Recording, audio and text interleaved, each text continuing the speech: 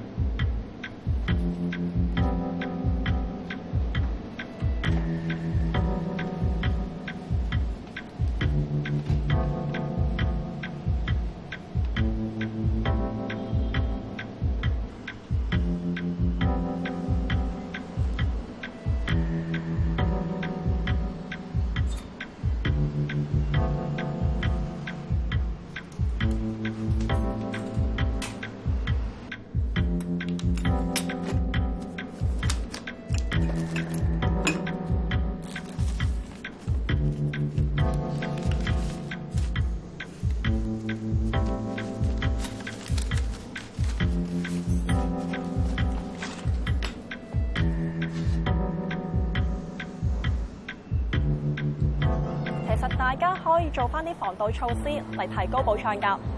當大廈外牆搭建棚架嘅時候，大廈管理公司應該盡快通知居民有關工程內容，例如係維修公司嘅名、工程進行時段以及工人制服等等，幫助居民去識別翻。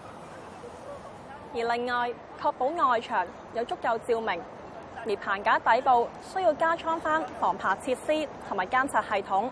例如係刀片勒線、閉路電視同紅外線偵查器等，嚟加強保安，防止賊人攀爬。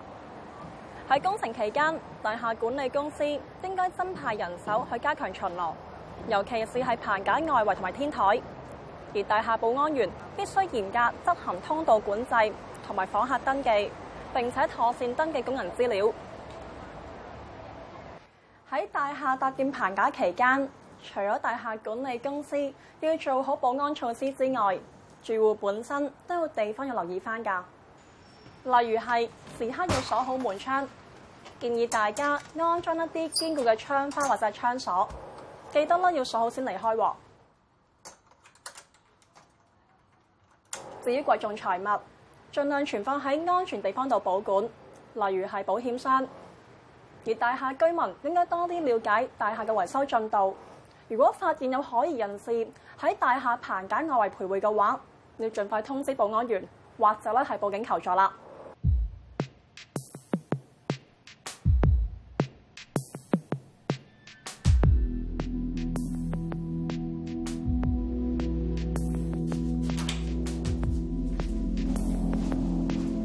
咦？咁三邊啊？佢咪頭先樓下保安唔俾入嚟嗰個咯？係喎，我落去通知保安。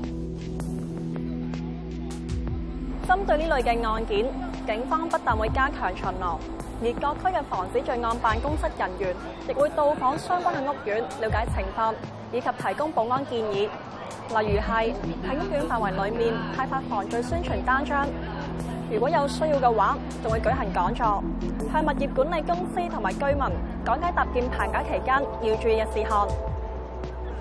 The erection of scaffolding for maintenance purposes around buildings in Hong Kong is a common sight, but it affords burglars with obvious opportunities.